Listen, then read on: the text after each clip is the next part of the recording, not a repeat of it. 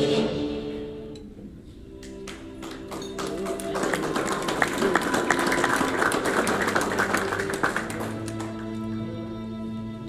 second inductee is Edgardo Alfonzo of the St. Lucie Mets.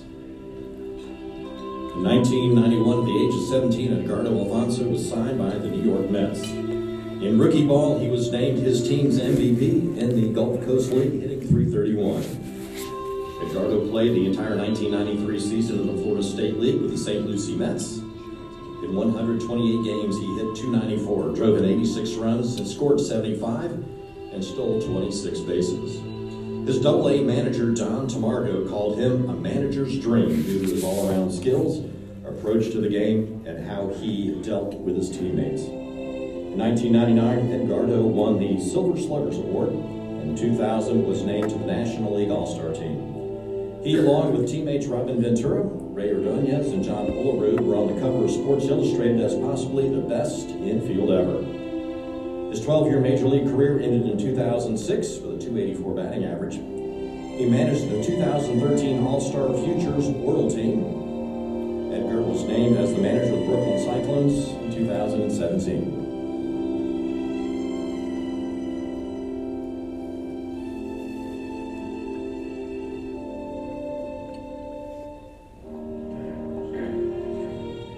Coolbaugh played for two teams in the Florida State League, in 1994 with the Dunedin Blue Jays and in 1996 with the Charlotte Rangers.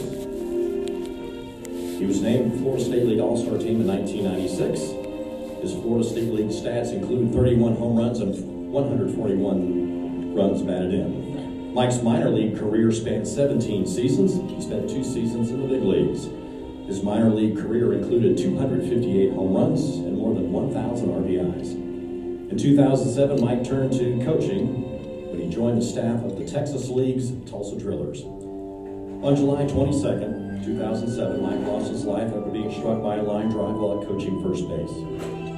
In 2008, minor league baseball created the Mike Coolbaugh Award, presented to someone who has shown an outstanding work ethic, knowledge of baseball, and skill in mentoring young players on the field. Bob Jones of the Oklahoma City Redhawks, the first winner of the award, said, "This is very special to me.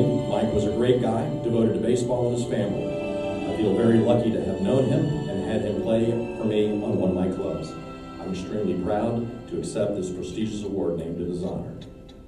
Ladies and gentlemen, the 2019 Florida State League Hall of Fame induction. The same answer, a change.